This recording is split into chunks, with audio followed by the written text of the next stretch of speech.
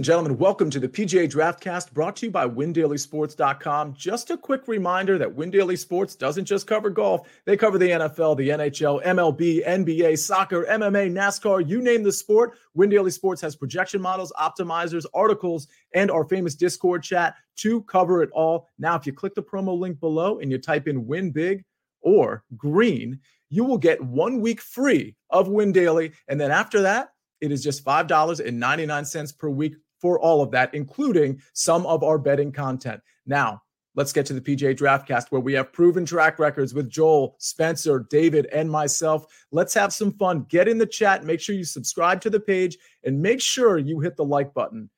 Let's do this snake draft. Let's do the PGA Draftcast. Let's do it right now. PGA Nation, we are back. And we are back with another very fun week of golf. Don't let the Masters hangover hold you down, because we're coming back hot with the Heritage at Harbortown with a fully loaded field. It's going to be a really, really fun event this week. We're going to make some more money. Unfortunately, as you can notice, C couldn't make it tonight, but we found a new captain for Team Audience. Joining us tonight, Byron, how you doing? I am fantastic. You know, we needed a more handsome-looking individual than Sia, so I thought I was a great fit for the show.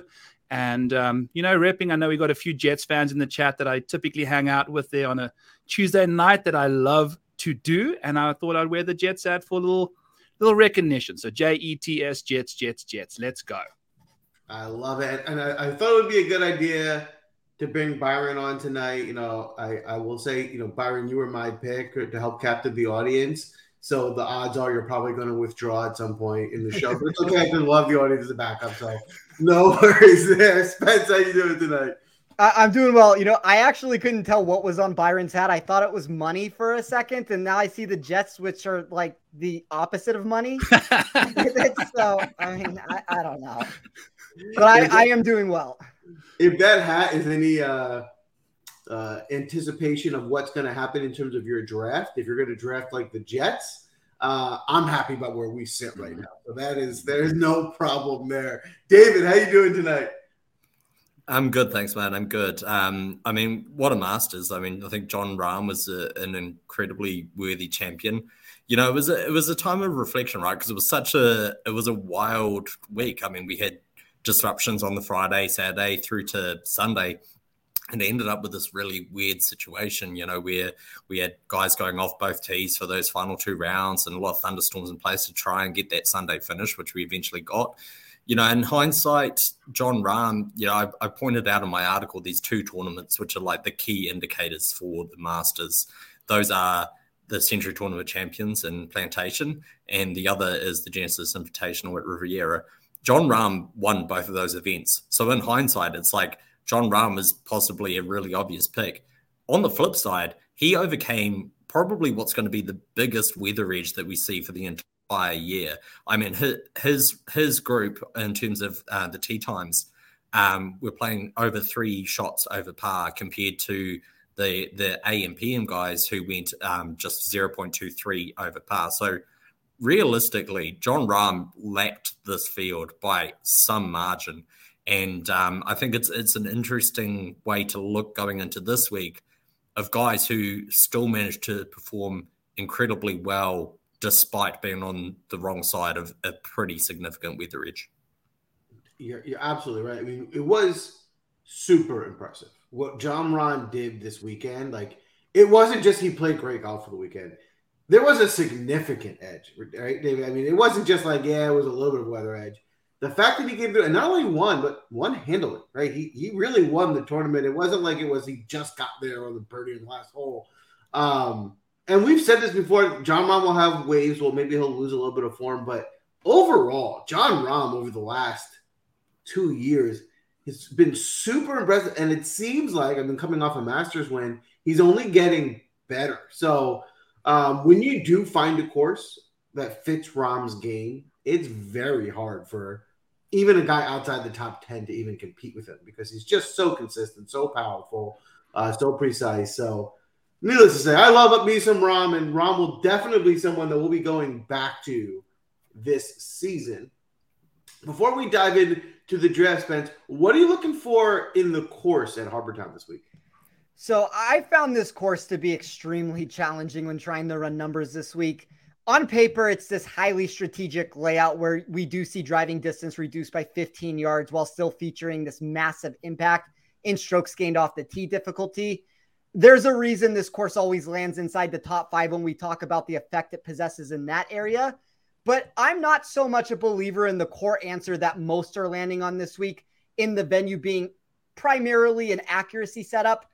Like, sure, you can find yourself in massive trouble when you miss these fairways to the wrong side. The rough is going to be up a little bit, but you also have the tree line nature here. But there's a couple things there. So one, most tee shots land in the same areas. We already know that, but it's an angle issue for wayward drives beyond anything else. Two, because everyone's landing in the same area. I think that's obviously why we can call this a club down course. These are standard answers so far, but I actually think that factor might reward golfers with some distance who have quality, whether it's a 5-wood or iron play that can club down and they're big and strong and they can find these fairways more frequently. To me, that's why golfers like Cameron Young and Cameron Davis have played well here. They have this strength to where they club down easier, and then you get this increase from 125 to 200 yards where 10.7% more shots come from that distance. So that kind of feels like the perfect recipe for success here. And then 3, I don't know if we know what this course is from a metric standpoint, since most golfers that are playing it yearly have been a mixed bag of distance-reduced names in your mix of stars. That does not mean that we're all of a sudden going to start getting, this driver-heavy course where people are going to pull driver out of the bag. But I also don't think the driving distance is going to be as low. And even if we're talking 2, 3, 4 yards here of a difference, that makes a difference to me for some of these guys that club down easier, that have that proximity range. So that's my unique take on it. I know, I'm one of the only people that is viewing it that way. I think most are taking a different approach with it, but that's my one way to try to get different from a model building perspective rather than trying to land on the same exact answer of accuracy, accuracy, accuracy. I love it. I love it. There you have it. And in my opinion, I do think that this unique course setup does mean that there is kind of some unique golfers that you're going to want to target. I think it's maybe not a good fit for some guys, and it should help you narrow down your player pool this week to make sure you are going after those guys that, should be able to have some success on this course. What I'll add to that is in Harbour Town's previous, few years, there's really only been one field similar to this one. Majority of the past, few years, it's been a much more watered down JV type of field. So do what you will with that in terms of course history, right? I mean, I still think it matters. Obviously, some guys just like this layout and the putting greens, and I think that there is a little bit of an edge there. But those guys who are consistently getting those top 10s, those aren't top 10s with every golfer in the field this week. So keep that in mind.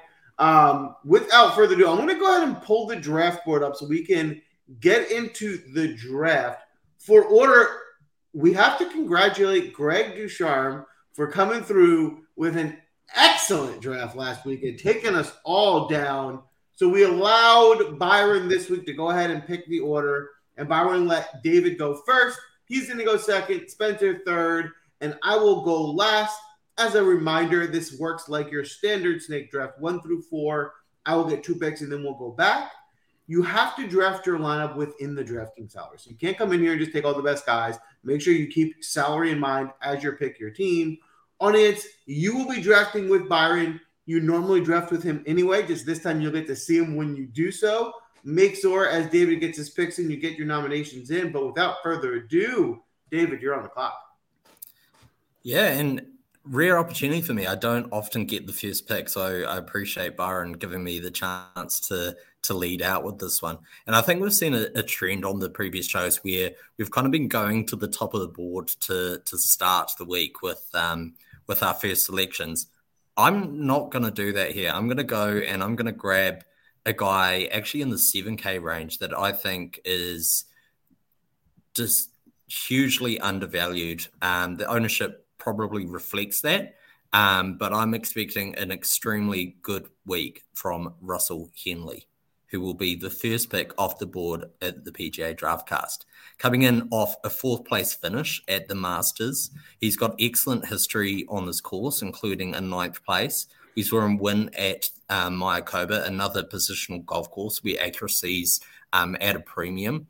He's one of the best approach players, particularly in the 100 to 150 yard bracket, which is key for around this course.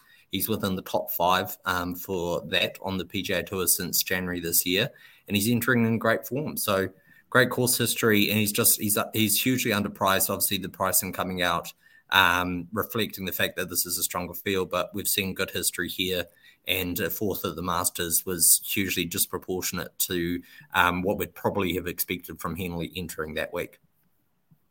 I like it. Henley certainly looked good last week. Spence, what do you think about Henley this week at Harbortown?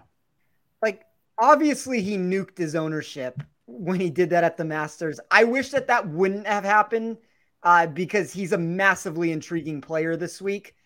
I worry a little bit about the volatility if he's going to be 15%, but he's also like when the odds released and he came out at 60-1, he was a little bit higher than there at some books. It's probably one of the best values that was out in the market at that time. So to me, at least, he has legitimate win equity in a field that is stacked from top to bottom. So I think from an upside standpoint, Henley's ceiling is really, really high this week.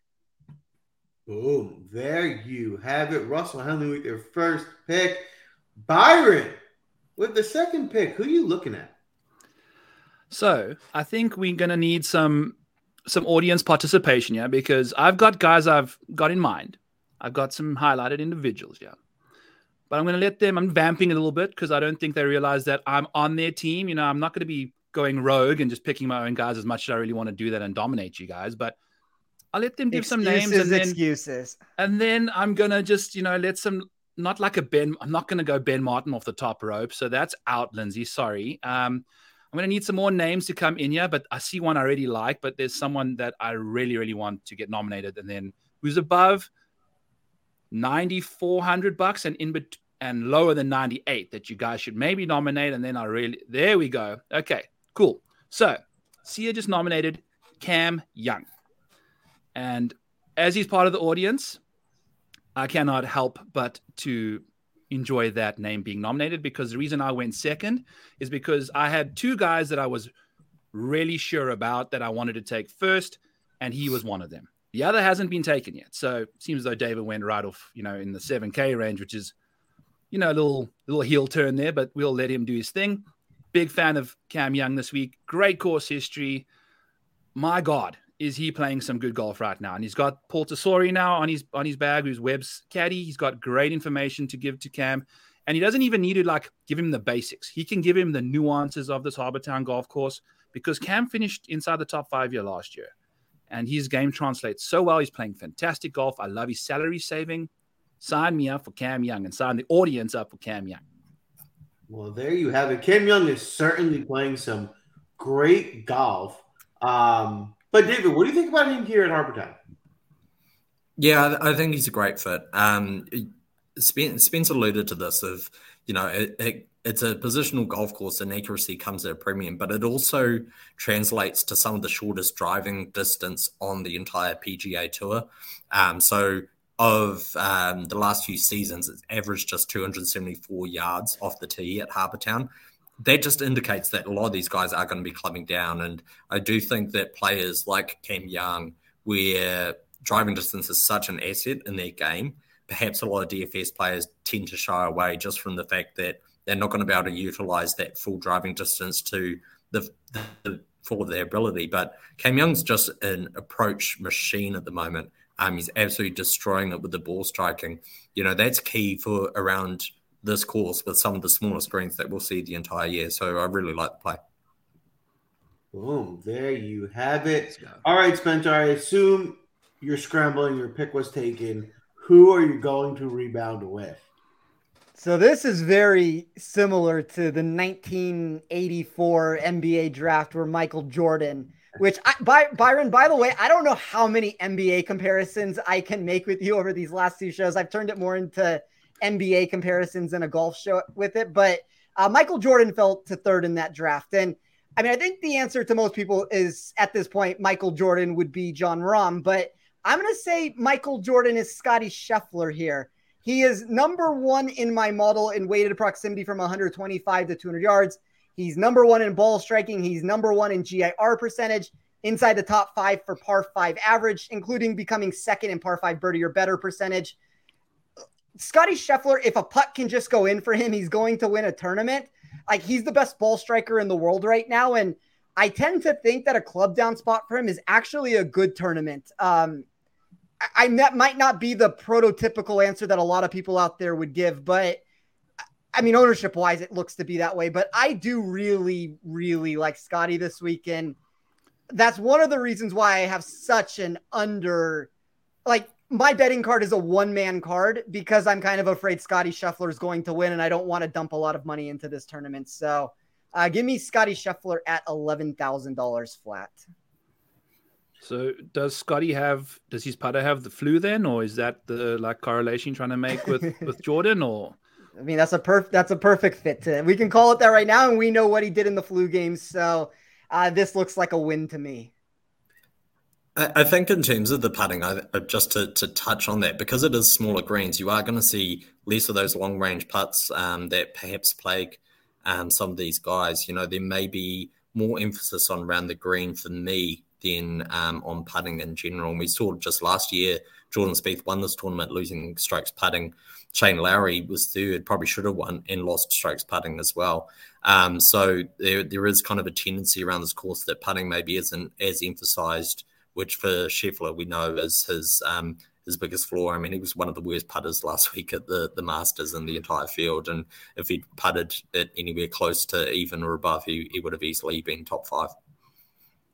Yeah, and what we can add to Scottie is, long term, he's not as bad of a putter as, guys like Morikawa or, Thomas. So I would expect that to bounce back and then, he'll get that corrected. And, the ball striking is not going anywhere. So the ownership number does look pretty high. I was thinking that maybe because, relatively to Scottie, it was maybe a slightly disappointing Masters, even though he still played pretty well. Maybe the ownership would come down a little bit at 1,100, but it didn't. But I would agree. I mean, if there's somebody that is going to come out here and be the expected winner for me right now, I got to think Scottie is the favorite. And then just really quickly, just to touch on what Jimmy just said in the chat a second ago, Jordan did go third in the draft. It was Akeem Olajuwon, Bowie, and Jordan third. Poor Bowie. Anyway, all right. Well, I am up. I got 2 picks. So I have to make sure I can just get somebody that plays in the tournament. If I can do that, I'm a good start. We'll probably end up with my first pick. I'm going to take someone that will likely end up getting thrown out of the tournament for playing too slow. And you know what? My biggest concern with Cantlay this week is that is that in his head? Because everyone's talking about his slow play, and is he going to go out this weekend try and play faster or just not be himself because he doesn't want the nerves? Or does he not care? And is he going to go out there, play super slow, and dominate the field, which is what I'm hoping, and this is why he's my first pick. What the reasons behind it are, he's got a tremendous course history. He clearly likes this place. Of his last 5 tries out here, he's got 4 top 10s and 3 top 5s. So he's on the brink of taking one down. I think if he gets, and he's playing great. I mean, his ball striking has been there. He wasn't great on Sunday at the Masters, but he had a really great week. The ball striking has been there. He's got a phenomenal short game in putting. So this does feel like a spot for maybe Cantlay to finally break through and get a win this season. So I'll start there. And then with my second pick, I'm going to lean on some value. I want to be able to get some guys who I think can compete, but maybe not in the upper echelon. Guy I really like this week for a lot of similar reasons is Shane Lowry. At 8,300, you're getting a really good value here. He's another guy with a tremendous course history. In his last 4 tries, he's got 3 top 10s, 2 T3s. Again, he's another guy whose ball striking has been there. He's in really good form right now. So to match his ball striking in form to a course that we know he really likes, I think is a really good opportunity for Lowry to give us a really good result. How about you, Byron? Are you looking at Lowry this week? I don't mind Cantley. He was one of my two guys I was going to go for. I just can't stand Lowry.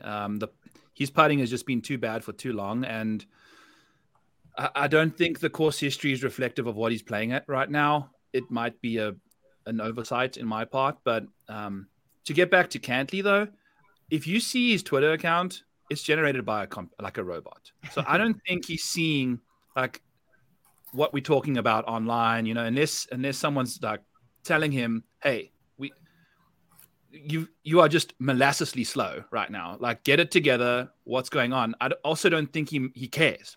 He's such a confident individual. I don't think the slow play is a problem. I think the internet's just blowing it out of proportion because everyone had Brooks tickets and he was playing bad and they're blaming it on him. I think that's fair. Fair. Yeah, it was. I mean, if you watch it, it was going really slow, and there had to be a reason for it. And it was annoying, but I think, you make some good points. So, all right, Spence, with the second pick, who are you looking at here? I don't think I'd have to take this golfer right now, but I'm going to just because to me, there are a couple players, and Cantlay would fall into that mix. I think there's 3 golfers that are maybe not getting the results week in and week out. Like they're competing, and Cantlay and Scheffler being more so on the competing end than player I'm about to name right now. But there's 3 golfers that I feel like any week are ready to pop and win an event. And obviously Scheffler, Cantlay fall into that mix. The third one is going to be somebody who I only see at 13% ownership right now, but I want to make sure I lock him in because it's the only outright bet that I have. And that is Tony Finau at 9,400. I think Finau is ready to pop like in a big way at one of these moments. And there's a couple reasons for it. So he's number 2 in my model in weighted tee to green over the past 24 rounds. He is also number 14 over the past 24 rounds in putting. Now, this is a golfer that is struggling to provide top 10 finishes. He's kind of landing in this top 25 zone over and over again here. But something has to give based off of that answer. And I think when everybody thinks about Finau, they think about distance with him. Tony Finau is not necessarily a distance golfer anymore from the 2-year regression model that I'm running. He is 33rd for me over that duration of time in driving distance. I don't think that's the answer people would expect. I don't know why that is for it. I couldn't give you that answer to it. But if you can tell me he can club down, he can use the weighted proximity from 125 to 200 yards, which places him 3rd.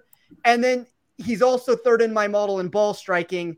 It's kind of the perfect recipe for what I am trying to find here for a golfer that is like a prototypical club down spot in the same breadth of what we're looking for in Cam Young, just maybe a little bit less distance at this point of his career right now.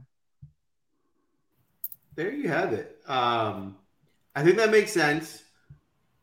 I think, Tony's the guy that I think we've heard a lot of people say, like, it's hard to get him right? Like, he'll pop some weeks and then you don't play him and then he doesn't pop the next week. So I'll root for you on that one, but you didn't make my player pool this week. If you play him every week, Joel, it's got to be right eventually. Well, maybe the week when it's the 3M Open and it's only Ches Reavie to go up against. He'll definitely be. No, I actually do think he could have a good week here. This week I'm just having fun with you. So Byron and the audience, you guys are on the clock. Get your nominations in. Byron, who are you looking at or leaning on with your second pick here? Yeah, no, Joel, that was some seriously funny stuff there. I know you and I chatted about Tony yesterday, and we agreed, like, he's just an average between 20 and 5th all the time kind of guy. So I'm going to need the audience to get a little more alive here. I don't know why we're obsessed with Justin Thomas at $8,900. I'm not going to go there. I'm so sorry. I can't afford to put Justin Thomas in my lineup at 20% ownership playing the way he is right now. Like, is he automatically just going to miraculously play better golf? But I'm seeing a Xander and a Tom Kim who starts exciting me a little bit more, especially with Tom Kim sitting a little lower down there. But yeah, the JT gate is going to be a thing we're going to close that gate immediately. And We're going to go with Xander. I'll take Xander. That's been committed so far. We are now going to have some salary issues, folks. So we're going to have to get some value plays on the board for us. But I love Xander this week, in particularly because he's one of the best golfers from 175 yards to 200 yards. And you're going to see about a quarter of approach shots come from that range. Like Spencer was mentioning earlier, we're going to see a lot of shots for all golfers come from the same area. The par threes, the layups on par fours, all going to be in that range. Xander is one of these guys that is incredibly consistent. He's going to be inside the top 20 more often than not. And I think his driver issues has been one of his biggest flaws coming into this week. And going to a course like this, you're going to see a lot less driver off the tee anyway. And we'll see some 3-irons, 3-woods, things like that. And I think he's really solid from those ranges. So a lot to like about Xander. No JT. I'm sorry, folks. It's a fade on me there. I like Xander. And one of the things I want to do this week, or what I've been doing, was looking at last week and seeing which guys struggled in the storm, and kind of give them some grace for that day. Xander kind of played well all week. He was fine. I think you're right. I think Xander is kind of due for another big result. So I like Xander this week. How about you, Dave? Are you going to have Xander in your player pool? I will have him in my playing pool. I'm not going to be overweight on him. I'll probably be at most at field average for him. Obviously the ball striking, as Byron mentioned, is pretty phenomenal. I do have some slight concerns around the green, and I do think he gets missed a little bit in that range compared to some of the other names that people would like to go to, or if they're going straight to the top to the Schefflers and the Cantlays and the Rahms of the world, it becomes quite difficult to get to Xander at 9,300 in your lineup. So I kind of like the beginning of the construction there, going with two guys in the 9K, and then the audience is going to have to drop down a little bit and go to the sort of mid-sevens, which coincidentally I'm going to make more difficult for them by taking two guys in that range straight out of your pool. So I'm going to take Chris Kirk for me, right there in that 7K range. Another player who was in the wrong wave at the Masters, still managed to finish 23rd, which was an excellent result for him. Gained across the board other than off the tee, and that was largely down to driving distance, which we know isn't the strongest part of Chris Kirk's game. Recent winner at the Honda Classic. PGA National is a really good comp for this course here. Prior to that, he was third at the American Express and third at Sony Open. So American Express, again, Pete Dye Designs within that rotation. And third Sony Open, another shorter kind of positional golf course. So Chris Kirk's in really good form. His ball striking has really improved since January, and it kind of hasn't gone backwards since then. So I think that we're seeing some really good gains there. And the comp courses really check out really well for me. So I think he's fantastic value down there. I like his morning tee time as well, so he might feature a little bit later in the show. The other guy's Matt Kuchar. I think Matt Kuchar just gets overlooked because he's 44 years old, and we kind of think that, he might be a bit past his prime, but he's playing excellent golf at the moment. He was third recently at the Texas Open, his last start. He wasn't in the Masters field, so he's got none of that fatigue that some of these guys would have had from literally being at Augusta National from dawn till dusk while the rounds got played. Prior to that, he made it out of his group, was the huge underdog to get out of his group at the match play, and managed to do so.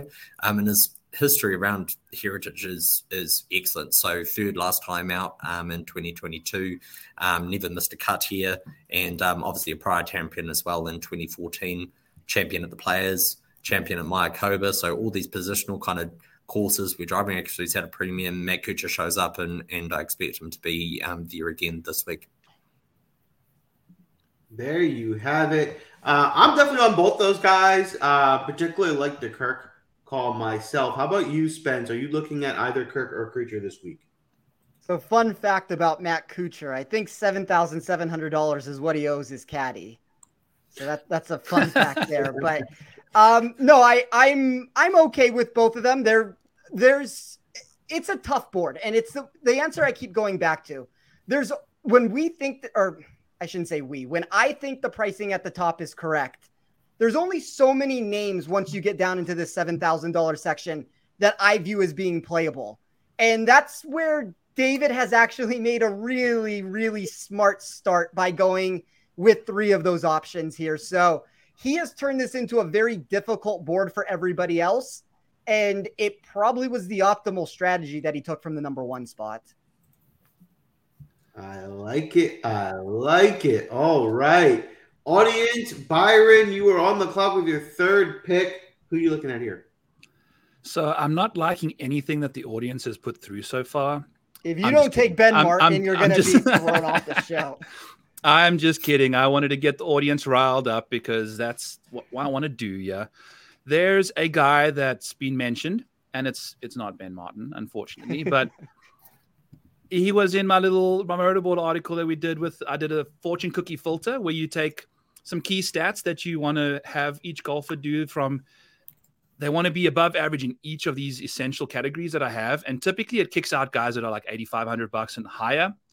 JJ Spawn kicked himself out in that fortune cookie filter. And it makes a lot of sense. He's going to be a guy that for his price, you want him to be above average in all of those key areas. And those key areas are some nice proximity numbers around the green play. He's fantastic putting on Bermuda from 5 to 15 feet.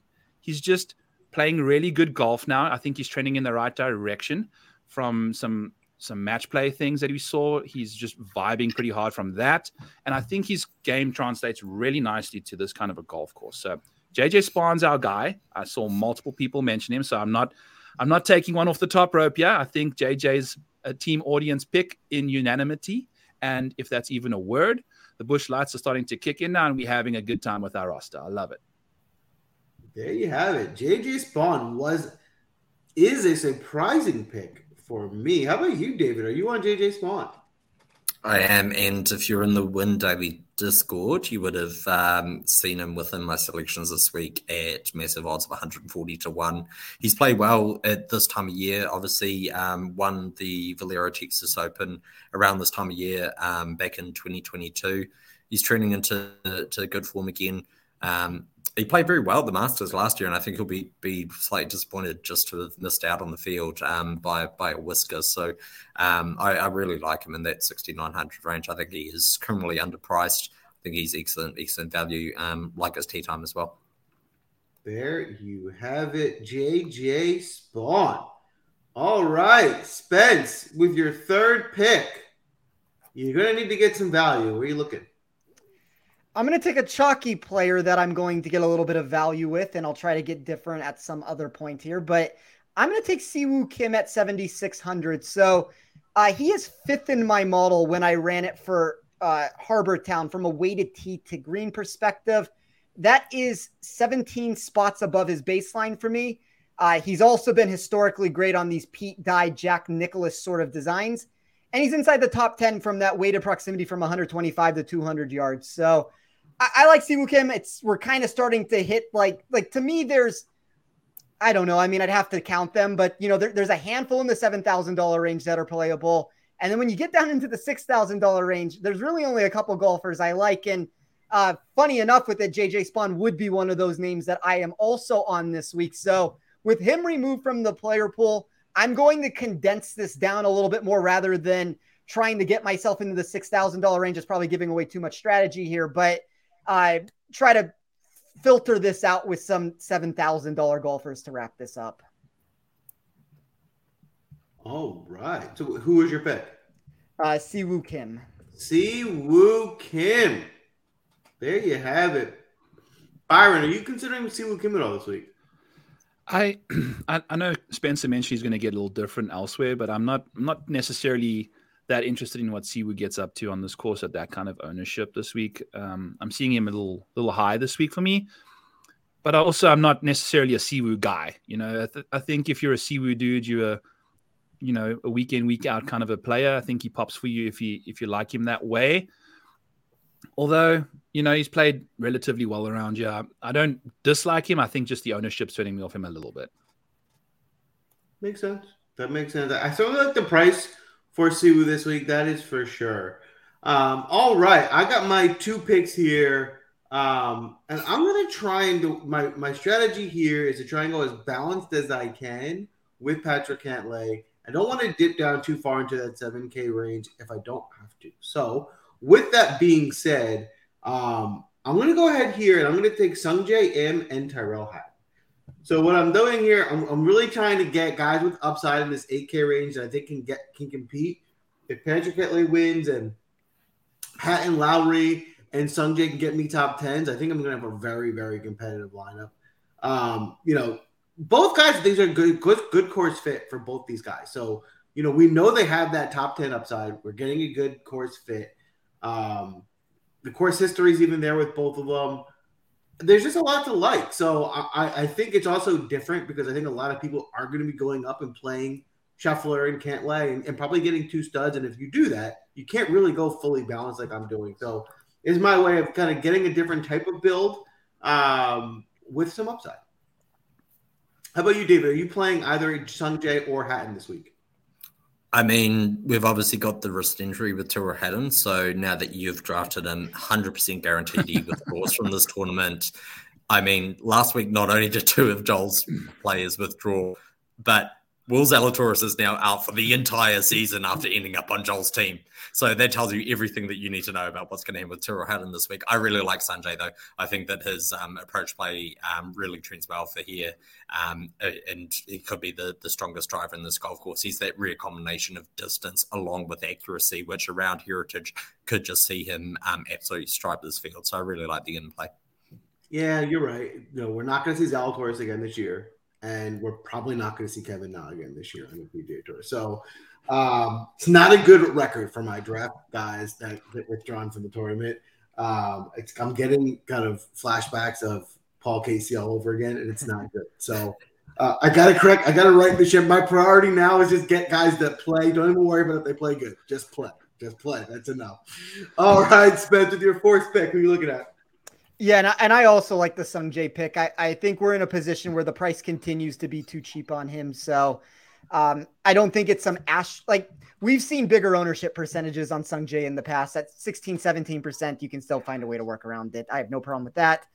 I am going to go to a golfer at 7,500, and I'm going to take Gary Woodland. I have massive concerns about the short game, but it's kind of the answer that David alluded to earlier in the show. Small greens. I think that some of that gets lost. If you want to tell me that Woodland's problem ends up being his sand save percentage, I could buy that. I think that's a big potential problem that he could run into. But this is vintage Gary Woodland ball striking with the numbers that I've gotten from him in 2023. And I'm willing to bet on that upside. Like, he's 7th in this field in strokes gained off the tee over the last 24 rounds. He's 19th in my model in strokes gained approach. I think there's a lot of upside here. I know he just played 4 tough, hard rounds at the Masters, but I think this is a good course setup for him on these small greens here. I really like Gary Woodland. I liked him last week too. I was playing him in Showdown. The ball striking is definitely there. And I think you nailed it. I think the small greens, like, his putting is his downside, and he's never going to be an elite putter.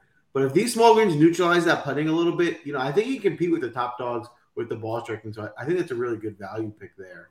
How about you, Byron? Are you looking at Gary Woodland at all this week? No, I'm not. I'm just like hashing on Spencer's picture. Gary's short game is a big issue for me. And I think that around the green play in particular is something I'm weighing quite heavily this week. And I think Gary, unfortunately, just can't quite get there for me on that respect. But I've just never played him. I just let him do his thing. I saw him at the top of the Masters, and I was very surprised. So maybe, he's kind of figured some stuff out, or maybe it was a flash in the pan. But I can't necessarily say I'm going to be too pumped about Woodland. There's someone else that's $400 more expensive that the audience has mentioned that I'm in on. So, all right, well, we're on the edge of our seat. Who is it?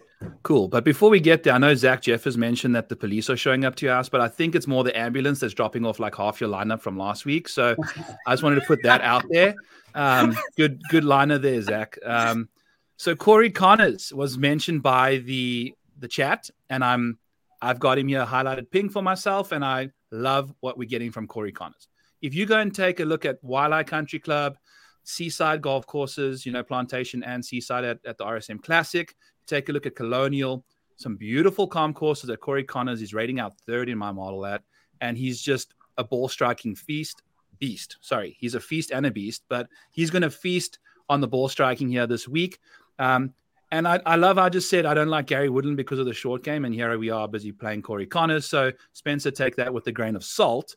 But just so much to like about Connors this week. I think his consistency, he's that little ropey draw off the tee each time he goes. And he's played nicely around here. And he missed a cut last week, so he's not having to dry out his socks and shoes. He's going to be just fine going into the week this week. And I really like Corey Connors at that price. Expect to only one from him this week too. I like it. Corey Connors is a good bounce back candidate.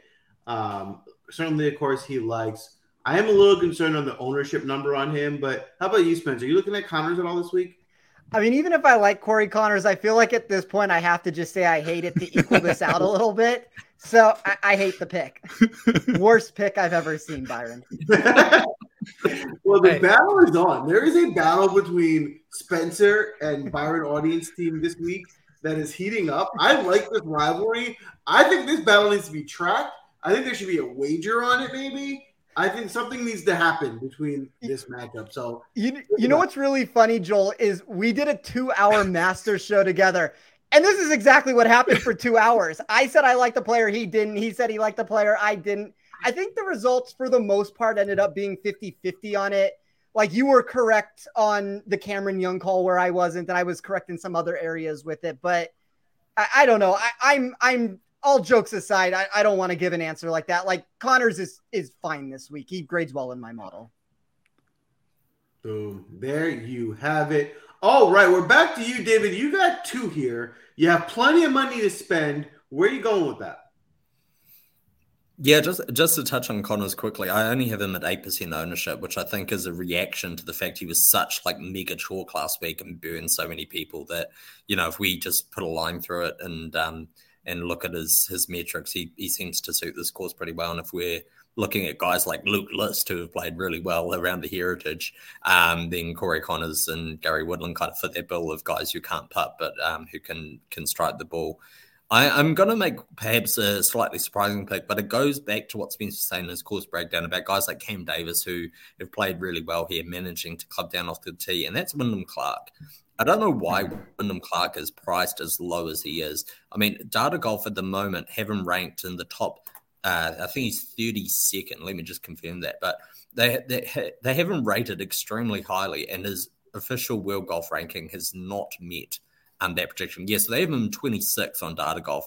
World Golf ranking is 84th. That for me is always a prime spot where we're going to expect to see some correction at some point, where those metrics eventually play out into a win. Wyndham Clark has the driving accuracy off the tee issue, which I think a lot of people are going to go off him off the back of that. The fact is he's gained on driving accuracy his last two appearances at this course compared to the field. He gained on driving accuracy at the Players' Championship. He gained on driving accuracy at the Valspar Championship. So he has shown a tendency at these courses where he does need to be more positional, that he can club down off the tee given his distance. And his approach metrics are just like absolute fire at the moment. So 6th in Punta Cana, whatever, weaker field, but still a good performance. But 5th at the Valspar, he was 27th at the Players. He hasn't missed a cut since the Shriners at October last year, where myself and Spence went and watched the first round there together. So he's in absolutely fire form at the moment, and I expect him to really, really pop at this course at just a ridiculously cheap price for me. That leaves me in a position where I've got a ton of money, so I'm going to go and get one of the studs, and I'll take Colin Morikawa, possibly the greatest approach player in the game right now. Driving accuracy is obviously on point. He performed really well at the Masters, and I don't think the Masters is the best course for Colin Morikawa. You need distance off the tee, and last week, more so than most, a really wet Masters where it was playing incredibly long. I mean, that course was playing at like 7,800 yards realistically when we take into the fact that the run out just wasn't there. And he finished in a great position. So I think this is a course that fits him better, and he's playing some really good golf. And if he won, would be absolutely no surprise whatsoever.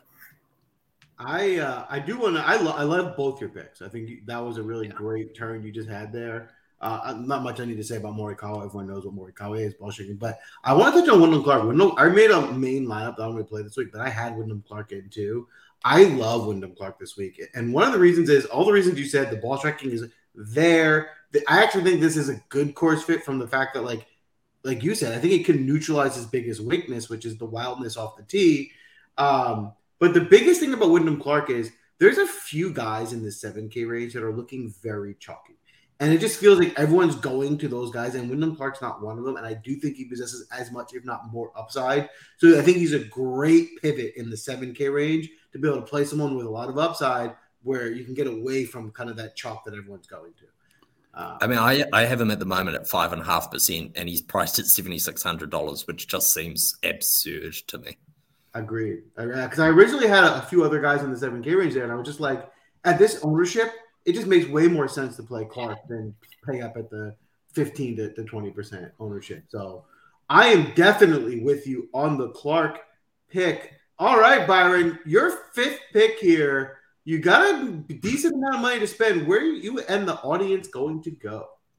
Yeah, and just a quick if you're struggling to figure out if a guy that's got accuracy off the tee is a problem, Wyndham Clark is one of the best iron players, and he's also one of the longest iron players, hitters on tour. So if you've got really good iron play and you hit it really far, it means you can probably hit a 3-iron like 250 yards.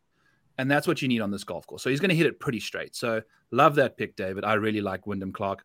And I have got zero qualms with what the audience is suggesting today. I, in fact, have a JT Poston outright. I mean, you can't deny how well, this golf course has got really good correlation history for past success. And JT Poston has the second best course history behind Patrick Cantley in my model over the last 5 years. If you're taking an average strokes gained approach on that thing, he's fantastic. I think he's missed one cut and then had 3 top 10s. So just everything about JT Poston's game makes, like, I try to explain earlier on my pod why he plays well around here. And I just look at his stats and it doesn't make sense. So I was just mumbling my way through it. But if you're going to go off of purely course history and looking at his recent ball striking, kind of trending in the right direction, he's stopped missing those 5-foot bricks. He's not throwing bricks from 5 feet anymore. Played nicely at Augusta. A lot to like about the postman going into Harbour Town, folks. I love the audience pick there. Very easy to make that decision. There you have it. I like JT Poston a lot. I was going to take him with one of my last 2 picks if he was left. So nice. I think he's a good pick here. My one concern is that because of his incredibly good course history and what we said earlier in that this is a much better field than we typically have at this course, I do think he'll probably end up over-owned than he should be. But if you're going to play someone at 7,300 to make your lineup work, I think he's as good of a shot as anyone else in that range. All right. How about you, Spence? Your 5th pick. Who are you looking at? I am a glutton for punishment with this player, and the ownership is a little bit higher than I would care to see, but I actually think it's lower from the course history that he's provided just because of the current form that he's been bringing to the table. But I am going to play Cameron Davis at 7,100. I'm not going to give a long answer to this. I mean, it really comes down to the par 5 scoring that he has and the weighted proximity. I think a club down spot has historically been very good for him. We don't have to look any further than the 2 top 25s that he's had here, but you can look at a lot of other courses out there where the same answer comes into play with him. So I think Davis's upside sometimes tends to be better at these courses, 7,200 yards and less. Then when we get these bomber fests where, yes, he has the distance, but that inaccuracy kind of bites him in the ass sometimes. There you have it. I think it makes a really good point. Through the sake of time, we'll keep this thing moving and we'll get these kind of final few picks in. Cameron Davis, I have no problem with anyone playing 7,100. I think he's certainly someone in that range that can post a good result. My last 2 picks, I've got to find some value. There's a handful of guys here that I was weighing between. But I'm going to end up with my first pick is going to be Matt Wallace. Matt Wallace is someone who I think is just playing really well. His ball striking, his round the green game, his overall game is really strong. I think I'm just going to go on form. And his course history is really not bad either. But at 7,300, I think you can get another good result from Wallace this week. And then I'm going to pair him with – I'm actually right now deciding between two guys. And I'll just tell you who they are. It's between Sam Ryder and Seamus Power. Seamus Power being just the long-term, have been playing really well. It feels like the safer bet. It's definitely a lot more volatility in the Ryder pick. But Ryder's putting is unreal right now. And it's been consistently unreal. The last tournament he played, he gave his third place finish, and he paired it with ball striking. Where you kind of cringe a little bit with Ryder is off the tee, which, again, can this be a spot where he neutralizes that and then just has a great result? So I'm going to go for the upside play with Ryder in my last pick and hope that he has one of those nuclear weeks where he just makes every putt, strikes the ball well, and maybe gets us a top 15 or something like that. All right, Spence, with your last pick, who are you looking at? I have like one of those good versus evil situations going on right now on my shoulders where the one side is just screaming to take Webb Simpson because it needs to be done. And then the other side is like saying that's probably not the best decision to be made here. Specifically, I give that answer too because of the ownership I have. Like, I have some reduction in Gary Woodland, but there's a lot of chalk here with Scheffler, Finau. I think Siwoo's one of the most popular players in the $7,000 range. Cameron Davis is going to be super popular. So I'm going to take a golfer that I think is relatively safe at $7,000 to make the cut. And hopefully I can get more out of him. If he can come top 40, all the better with it. But I'm going to take Steven Jaeger at 7,000. I'm a fan of Jaeger. As usually a value play guy I like to target. How about you, Byron? Will you have any Jaeger in your lineups this week? I assume we can just pass it. No, I'm joking. I actually like Jaeger. I think he's a great fantasy option. I like what he can provide you from a point scoring perspective, and just he's volatile, and not a lot of people know about him. And I think the fact that I'm scrambling to kind of give a reasonable answer about him is exactly proving my point. So I'll join Spencer on that one. I'll tell you what, I'll even make this deal. If Jaeger wins the tournament, I will do a Jaeger bomb on the next Draftcast for you, Spence. I appreciate it. It might happen. I don't think he's going to win the tournament, but I do think he's good value in, like, I think he's a good top 40 bet at plus 150. That's an intriguing value for me for a golfer that has been relatively safe to begin this season. Yeah, and listen, he doesn't need to win the tournament to pay off his $7K price tag. If he gets you top 25, right? I think that would do it. So, all right, Byron, with the last pick, you in the audience doesn't have too many nominations in. You have 9,100. You got plenty to spend on this last pick. Where are you guys looking? I know it's disappointing because the only options they're giving me is a guy I've shot down already. So we're gonna grab him back out the ambulance that's parked in the back of Joel's yard and maybe throw him into our lineup here unless something comes through. But the people are calling for JT, and I'll, as an audience advocate, I'll let it slide. We can't all have what we want. But if I did, I would have gone Max Homa at $9,100. I just think Max is just way more consistent than JT right now, and he's won 3 times this year. Like, are we just gonna? What happened to Max at the Masters is something that was most likely going to happen anyway. It was one thing Spencer was right about on our show. Is I was a very big Max Homa, and it wasn't the right call because the course history it doesn't fit his game. I don't know why he struggles around there, but he does. Maybe the moment's just too big for him, but I think Justin Thomas is going out of the top 10 in the world rankings, and Max Homa's entered the top 10. He's 5th in the world right now, won 3 times. Why do we want JT over Max Homa, audience? I don't know, but we're going with JT. So it is what it is, unless we can get an amendment on a JT gate, but I think we're going to have to go with him. I gotta say, the rivalry is heating up. I heard that subtle jab, one thing you got right last week. That's tough, I like it. No, I said one of the things. We were disagreeing all the time. Play back the tape. I agree with Joel on that one. The battle continues. All right, David, with the last pick in the Draftcast this week, how are you closing out this lineup? Yeah, I'm going to look to actually leave a bit of money on the table. Again, I just think it makes me a little bit different. I kind of probably favor this kind of middle build kind of lineup this week. I think this is such a peculiar golf course compared to what we see on the PGA Tour really for the entire year, that you can get a little bit different and stick with some of those guys down the middle. I'm between two names. I've got Matt Fitzpatrick and Tom Kim, who I can afford both. Matt Fitzpatrick, for me, I think that we can actually put that injury aside a little bit now. His ball striking has been really good, and the putting and around the green game is really starting to trend in the right direction again. He had a great week at the Masters, finished 10th. Before that, the match play was pretty indifferent, but the biggest gain for me was that his approach play really started to trend in the right direction at the Masters. I'm going to go to who I think is possibly one of the best course fits in Tom Kim. We still don't know exactly what this guy's ceiling is. 22nd in the world, according to Data Golf.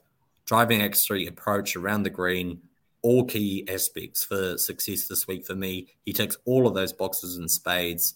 And we began to see him turning it around at the Masters last week, in my opinion, when he was 16th. I think we all expect Tom Kim to just go out and win every tournament because the talent we can see is obviously there. And we have to remember this is still a really young golfer, but he hasn't missed a cut since January.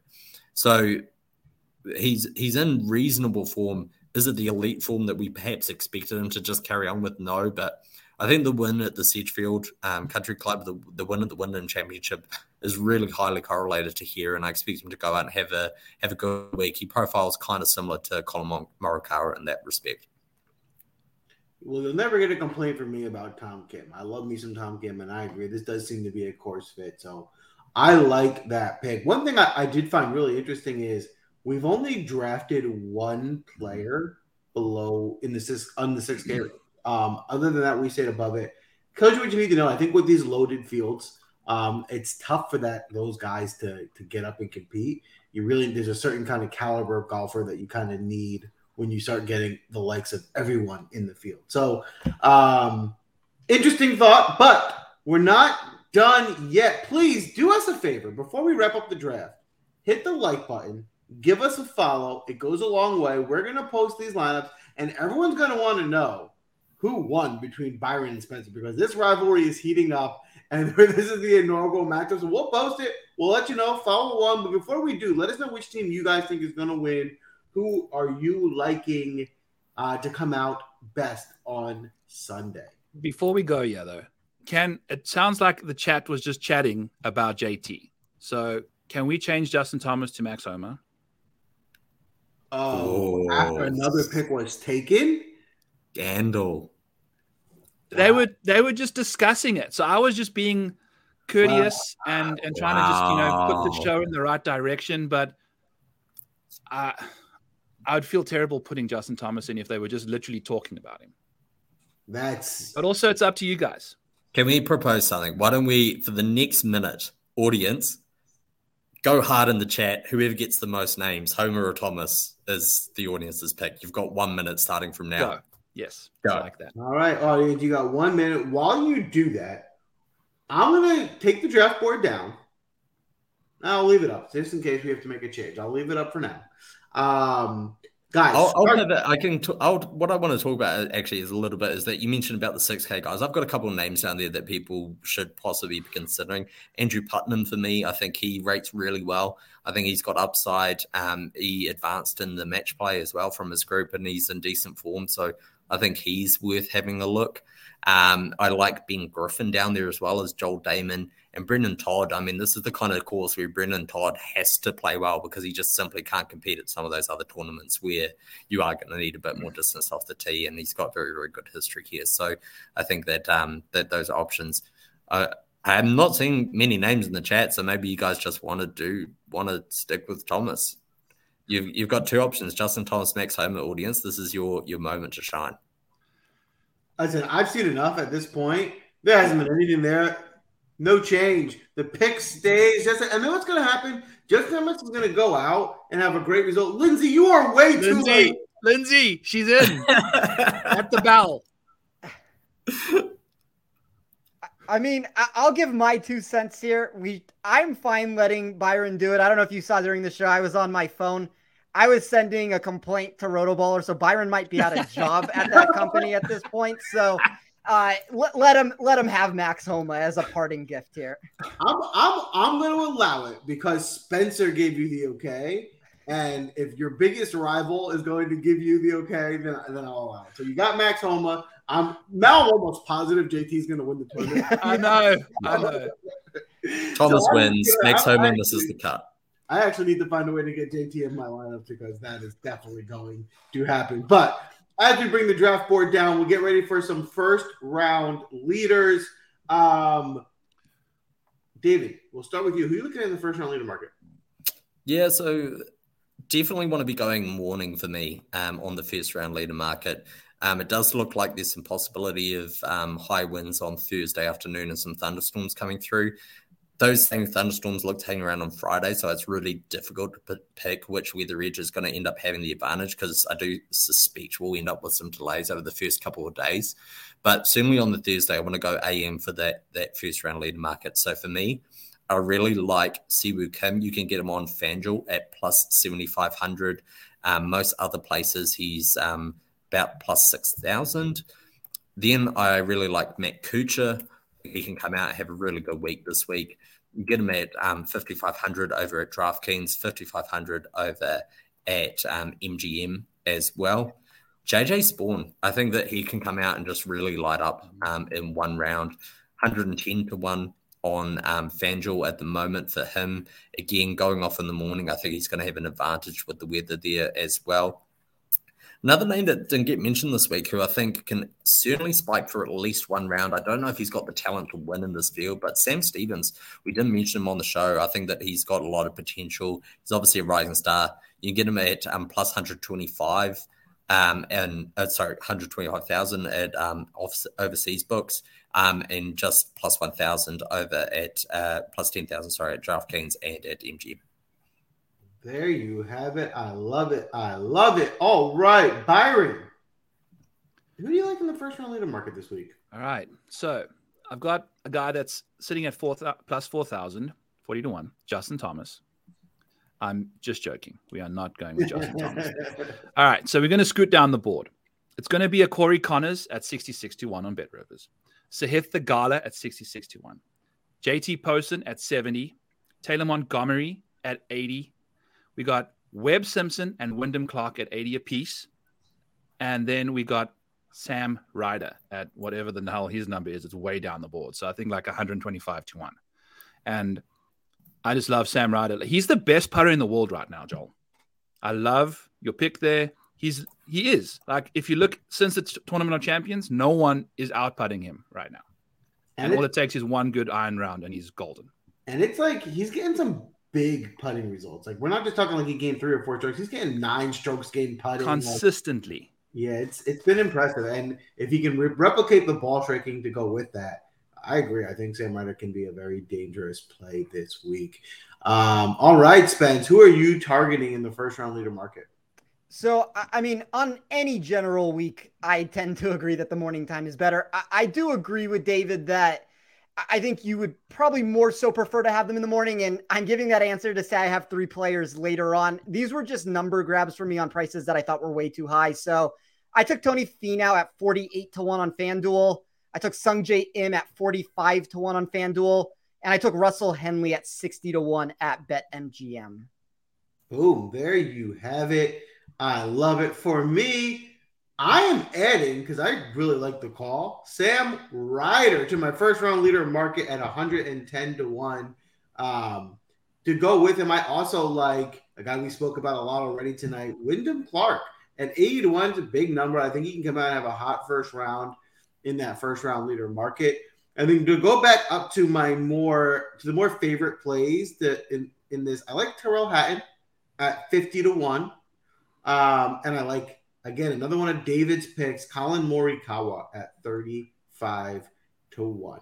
That's a wrap for tonight. I'm really excited for this tournament. I do think there's a little bit of a Masters hangover just in general in the industry. I think it's a great week for us to attack. There's a fully loaded field. It's going to be a fun tournament to watch. Byron, big thank you for coming on tonight and drafting with us. Your insight was incredible. I'm interested to see where this new rivalry between you and Spencer goes. It's certainly very entertaining. We'll definitely have you back on again. Good luck to you. Did I forget anything, fellas? I mean, we didn't speak about Jordan Spieth at all today, and he's the defending champion. He's just had another great week at the Masters, and he could win. He is confirmed tired. That we know. He's tired. You do know. He said he's tired, which probably also means that he'll win. But I will say that probably means he's going to go under-owned because he said he was tired. And, I mean, he's playing. I'm sure he's what is he, 30 years old? I'm sure he can play more golf. So I probably think the ownership is going down more than it probably should because he said he was tired. What ownership do you guys see on him right now? I had Spieth as the lowest over 10K, and I have him at about 18%. Yeah, I have him at 17%, but I've seen that trending down too. Like I wouldn't be, I don't know where that's going to land, but I mean, I still tend to think that that's too much. Like if you could tell me he was going to be 10%, I'd be more intrigued, but I don't think we're going to get there. I do. I have 18%. I think that's going down. So right now it feels like a big question mark. So don't forget to go into Discord. Steven will be posting the ownership article on Wednesday. It's the most accurate one. You'll get a better idea of your ownership. It is going to be very important when making your picks this week. Good luck and sports. You know when you're listening to a true crime story that has an unbelievable plot twist that makes you stop in your tracks? That's what our podcast, People Are the Worst, brings you with each episode. I'm Rachel. And I'm Rebecca. We're identical twins who love true crime cases that make you say, didn't see that coming, and we hate the people responsible for them. Listen to People Are the Worst now on Apple, Spotify, or wherever you get your podcasts.